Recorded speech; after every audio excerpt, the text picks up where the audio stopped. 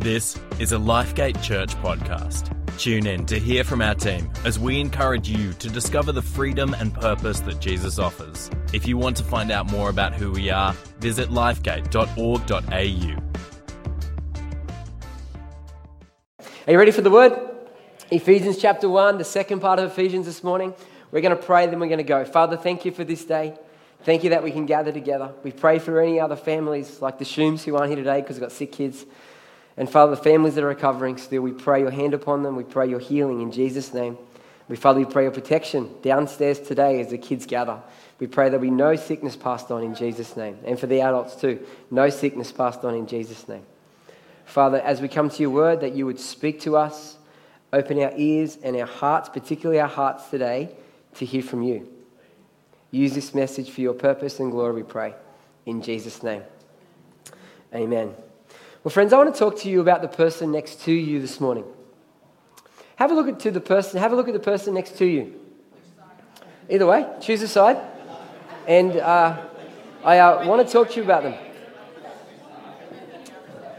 They're a good-looking bunch, aren't they, the person next to you? Have you sat down next to this person before? Have you sat next to them before? Do you know their name? Find out their name if you don't know their name. What do you know about that person that you're sitting next to? What do you know about them? Do you know much about them? The best mum in the whole world. I like that. What else do you know about them? Here's a question I have for you today about them. Here's the question. What do you want for the person sitting next to you? What do you want for them? In life? Serious question. You're no doubt sitting next to someone that you care about, or maybe you just sat next to someone, you happen to sit next to someone. Well, if they're part of our community, hopefully you care about them to a degree. What do you want for them? What do you want for the person next to you? Have a think, and I want you to tell them one thing that you want for the person next to you.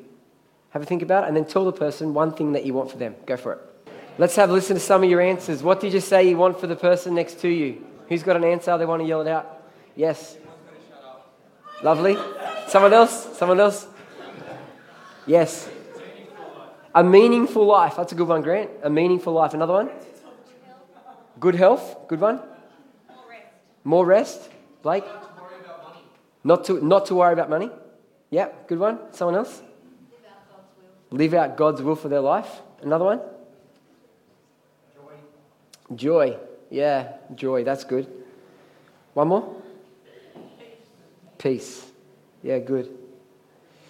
This is our second week in our Ephesians series. The first week we looked at verse 1 through to verse 14, and today we're going to look at verse 15 through 23 of chapter 1.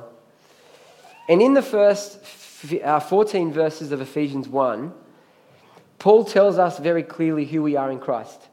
He tells us what God has done for us. He tells us who we are. And I talked about last week how we see ourselves affects the choices that we make. It has a great influence on our life. And today, in this from verse 15 through 23, Paul prays that what he said in the first 14 verses will become a reality in our lives.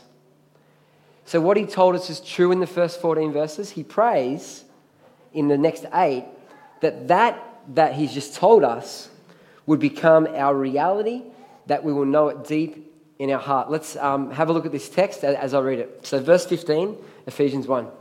I'm reading from the NIV. For this reason, ever since I heard about your faith in the Lord Jesus and your love for all God's people, I've not stopped giving thanks for you, remembering you in my prayers.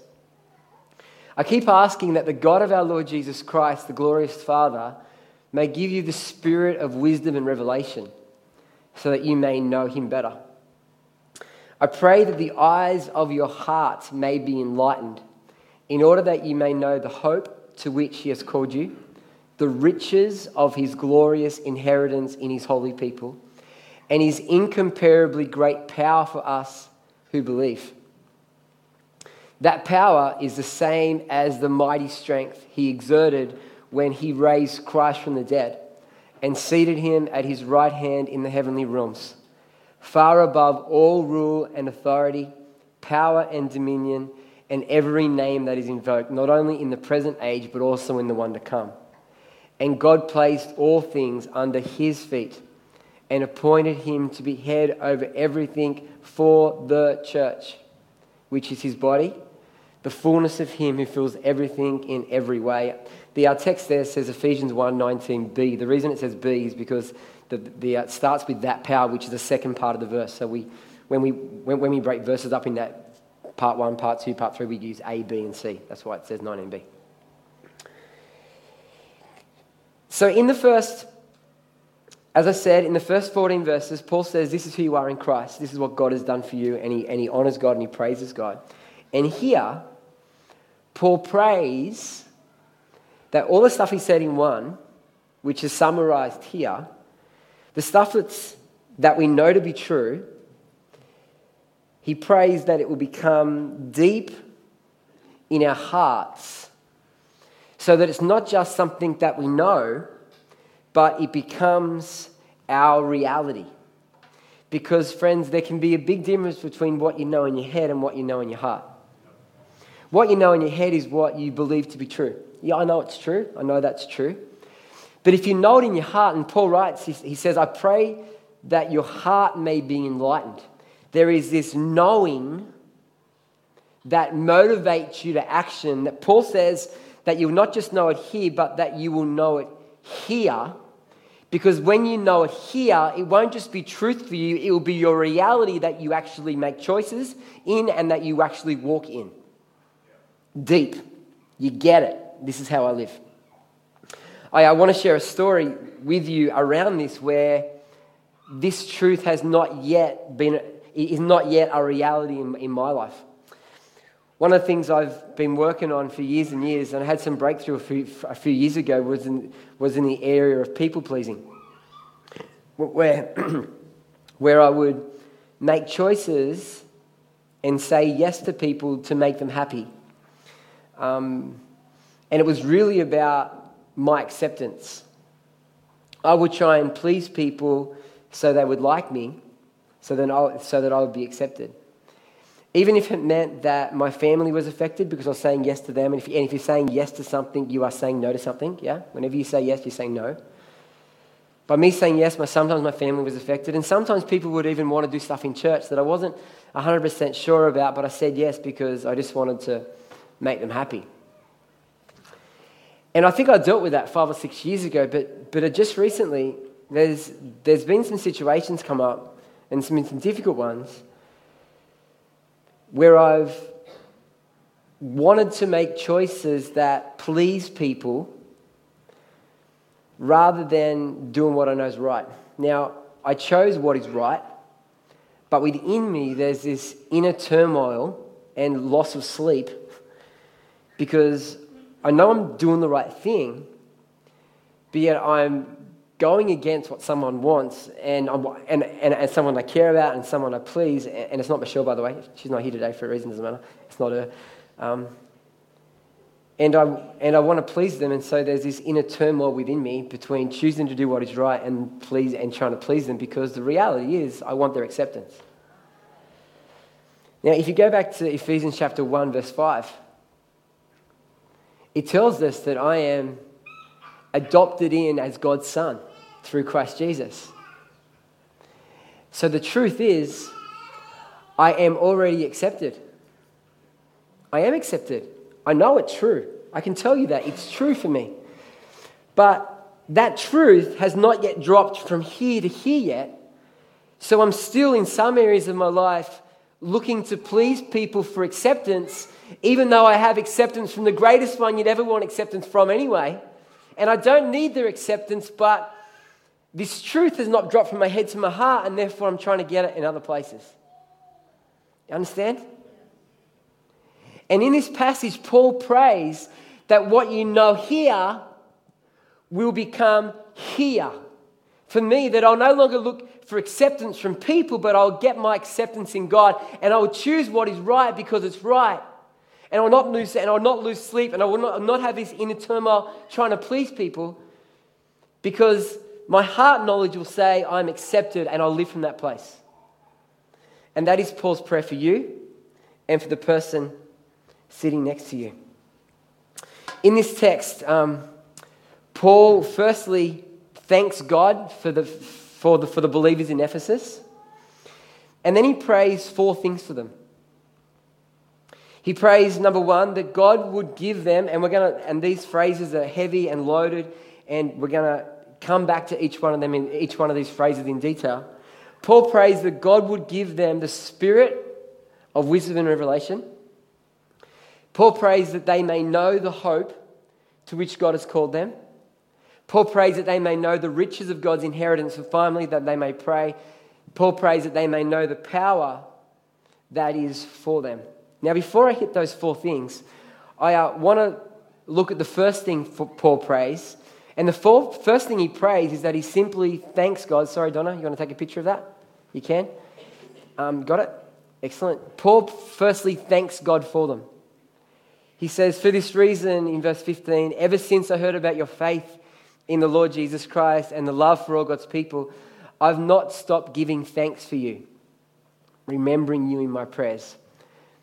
I wonder how often you thank God for the person sitting next to you. Have a look at them again. How often do you thank God for them? You know, when you thank God for somebody, 3 things happen that I think. Number 1 is this. You position yourself in the right place. Because when you recognize God is God and all things came from him, you position yourself under God. That's the first thing that happens when you thank God. The second thing that happens is that you recognize that God is at work. You recognize that God has worked in this person's life, that he's drawing them to himself or has drawn them to himself, that he's given them all good things that God has worked in their life. And so you're recognizing what God has done. And the third thing is that you recognize the value they give to you. When you thank God for them, you're recognizing how valuable they are to you. And that's a really good thing. So one of the things we should do is simply thank God for the person next to us. Yeah? Let's now go on to the 4 things that Paul prays. The first thing he prays for the church in Ephesus is this: that God would give them the spirit of wisdom and understanding. It says in verse 17, I keep asking that the God of our Lord Jesus Christ, the glorious Father, may give you the spirit of wisdom and understanding. Why? So that you may know him better.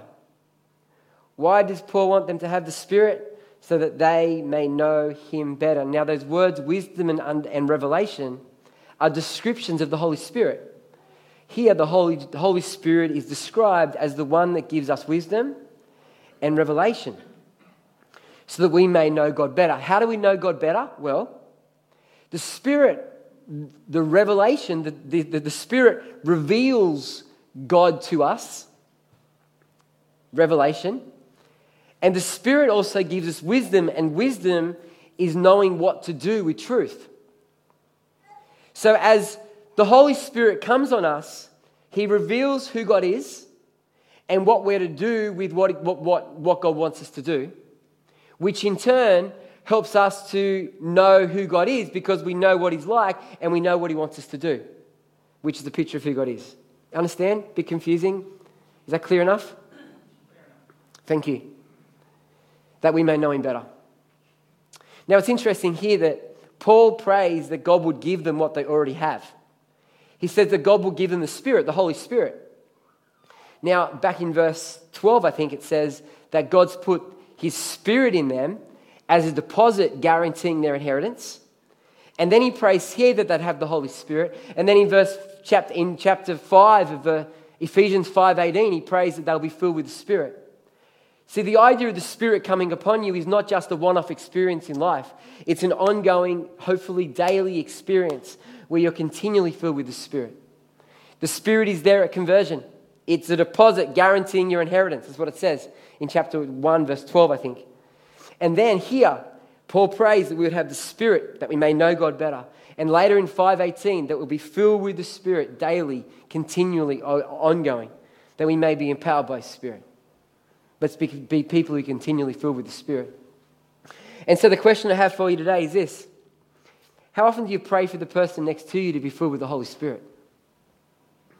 I sometimes go to my kids' bedrooms and they're in bed, and Michelle does the Bible reading and the book and prays, and then I often go in afterwards.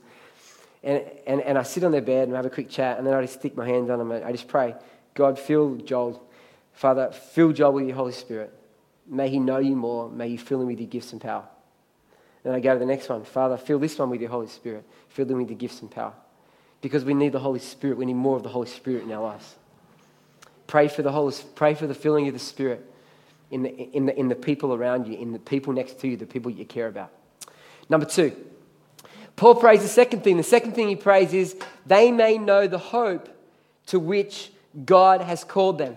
Verse 18, I pray, this is beautiful, that the eyes of your heart, not just your mind, but your heart, the part where it becomes a reality for you, the eyes of your heart may be enlightened in order that you may know 3 things. The first thing is that you may know the hope to which he has called you. Now, when the Bible talks about hope, it's not some hope, wish, I hope this might happen, I hope I get a Ferrari one day. Not really. Or I wish that. No, when the Bible talks about hope, it's talking about an assurance. Back in verse 13 of chapter 1, it talks about the inheritance that we have. And this hope is talking about that inheritance, that we would know that heaven is waiting for us. Heaven is ahead of us. It's something that is a guarantee, and it's something that we can look forward to. When I was in Year 9 at school, it wasn't a good year for me at school. I must have been bullied. I remember all the classes separated, and I went with my friends. And it just wasn't a good year. Didn't like it. I remember sitting in English class, sitting by myself right next to the doorway so I could look down the hallway because it was just so boring. And I looked out. Sorry, English teachers, but I was so bored. And I turned to the back of my English book, and I counted down the days until our family holiday, which was in the September and October school holidays. So in term 1, about halfway through, I counted down the days, and I started at 100, I don't know what day it was, 120. I wrote down 119, 118, 117, 100, all the way down to 1, and then holiday. And then in English class, every lesson, I would cross off the days, and then I'd recount them all and make sure I got it all right, and then I'd cross off. As I was looking forward to this holiday, because I didn't like what I was in, and I was looking forward to this thing that sort of kept me going that year, because it was something that I could look forward to. And the reason I share that story is because it's a bit like heaven. That in life, Andrew said this morning, that sometimes we get stuck and we go through difficult situations. And in those difficult situations, friends, we can look towards what is ahead of us in eternity. The place where there's no more weeping, where there's no more pain. The place where we'll see God face to face. The place we'll be in his presence 24/7, where there's a great banquet, where all the saints of old will be there together with us, if you're a believer this morning, and we'll worship him together. It is something so great to look forward to. And Paul says that we would know it deep in our heart so that it would motivate, it would move us in the way that we live. So that when we go through those difficult times, those seasons where it sucks, and a season like we can't get out, we look forward to what is ahead of us, and that gets us through. It changes the way we see this life. We get less focused on the beautiful houses and the lovely cars and how much money we got, and we think more about eternal things. We think more about people's souls and people's lives getting saved. We think more about sharing Jesus and discipling people. We think more about who can I invite to Alpha, because that's going to have eternal value. Less about how do I take extra shifts on at work. And friends, there's a time for that, and that's totally appropriate sometimes. But it's easy for us to get caught up in the next finance goal and the next thing, where actually that stuff, unless you're investing in the kingdom, hasn't got a lot of eternal value. And when we have a heaven mindset, a heart that's focused on eternity, it helps us to make choices about bearing fruits, make choices where people's lives are impacted with the message of Jesus and are transformed, where we will receive a reward. We will receive a reward in heaven for how we live this life. You know, the Bible talks about 2 judgments. The first judgment is, are you in or are you out of heaven? That's the first judgment. Everybody has that judgment. And then there's a second judgment for Christians. And this isn't in my notes. I'm just saying this. And it's either in, I'm not sure. It's in 1 Corinthians 3 or 2 Corinthians 3. It's definitely Corinthians 3. I don't know which book. And in it, Paul says that as believers, we're going to be judged on how we build. And if we do it out of our own strength, and if we do it out of our will and for our glory, well, there is no reward for that. But if we do it out of honoring God, choosing to obey Him for His glory, we get rewarded in eternity. It's serious stuff. And if we're thinking about our future, and we do, and we talk to financial planners about our retirement and our superannuation and how we're going to live, and we look ahead, friends, that's good. We should do that. We should plan ahead because we want to be a blessing to the church, to His kingdom, to our family. We don't want to be a burden on society. We want to be a blessing. How much more should we be thinking about eternity and reward and inheritance and how we're going to live that forever? How much more? How often do you pray for the person next to you that they would know the hope, heaven that is for them? How often do you pray that for them?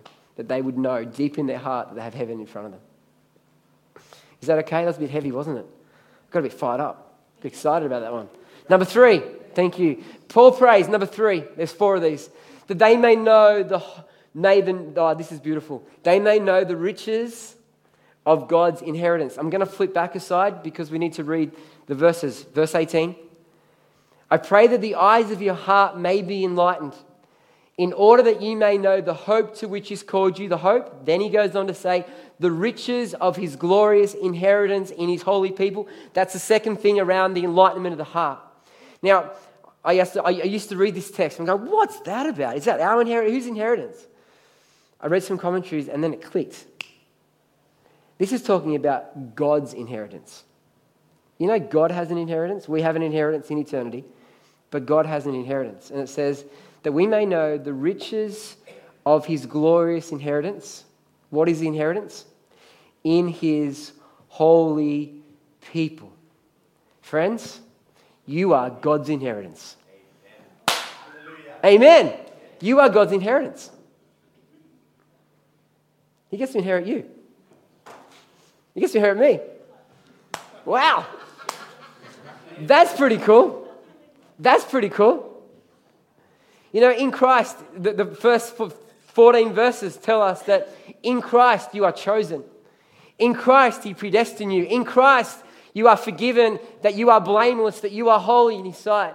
That it's in Christ we are adopted in. That it's in Christ we have an inheritance. And that inheritance is actually God's inheritance for us. We are His. We are His inheritance. And by looking at this, friends, it tells us that we are loved, that we are valued, that we are unique, we are special to God, that God looks at us and He adores us. We are His people, and one day He has us now, but one day in eternity He's going to have us, the fullness of us forever, and He's looking forward to you. God's looking forward to have a new man in eternity with Him, for you are His inheritance. Boom! That is good. Is that good?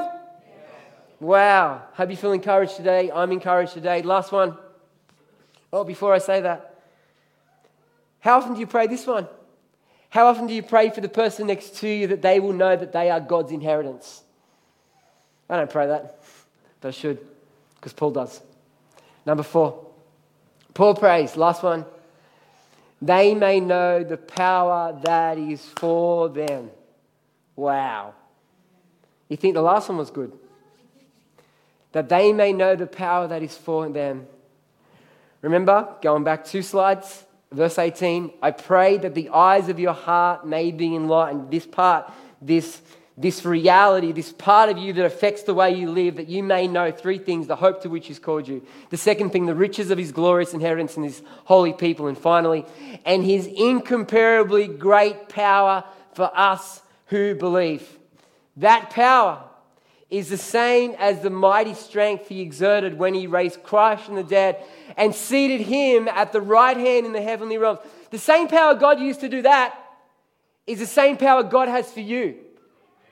Hannah, for you this morning, that power is available for you. Verse 21, far above all rule and authority, power and dominion, and every name that is invoked, not only in the present age, but also in the one to come. And God placed all things under Jesus' feet and appointed him to be head over everything. Why? I love this. For me, for you, for the church. He's up there for us, which is his body, the fullness of him who fills everything in every way. Friends, God has great power for us. When I was in year 12 at school, I was a little bit smaller than what I am now. And as I used to walk through the playground, there were these 2 year 10 boys. And 2 year 10 boys used to bully me. And I used to think to myself, hang on, these kids are in year 10. I'm in year 12. How can they pick on a year 12 kid? But they were just bigger. And they'd get me, and whenever I walked past, they'd grab me and push me into a pole or pull my bag or something. But then other times, I would walk past them with my mates in year 12. Yeah? And it was never, ever a problem when I was with them. When I was on my own, I was fearful. I hear these guys again. How am I going to get around these guys? But when I was with my mates, no fear. Because I had the power. No problems. And friends, it's so much more for us with God. That God has power for me and you. Power to bring breakthrough. Power to bring healing. Power to reconcile. Power to open doors. Power to, and you can write the list. God has power, and friends, it is for you. And Paul prays that you would know that power, not just in your head, but in your heart, so that it changes the way that you live.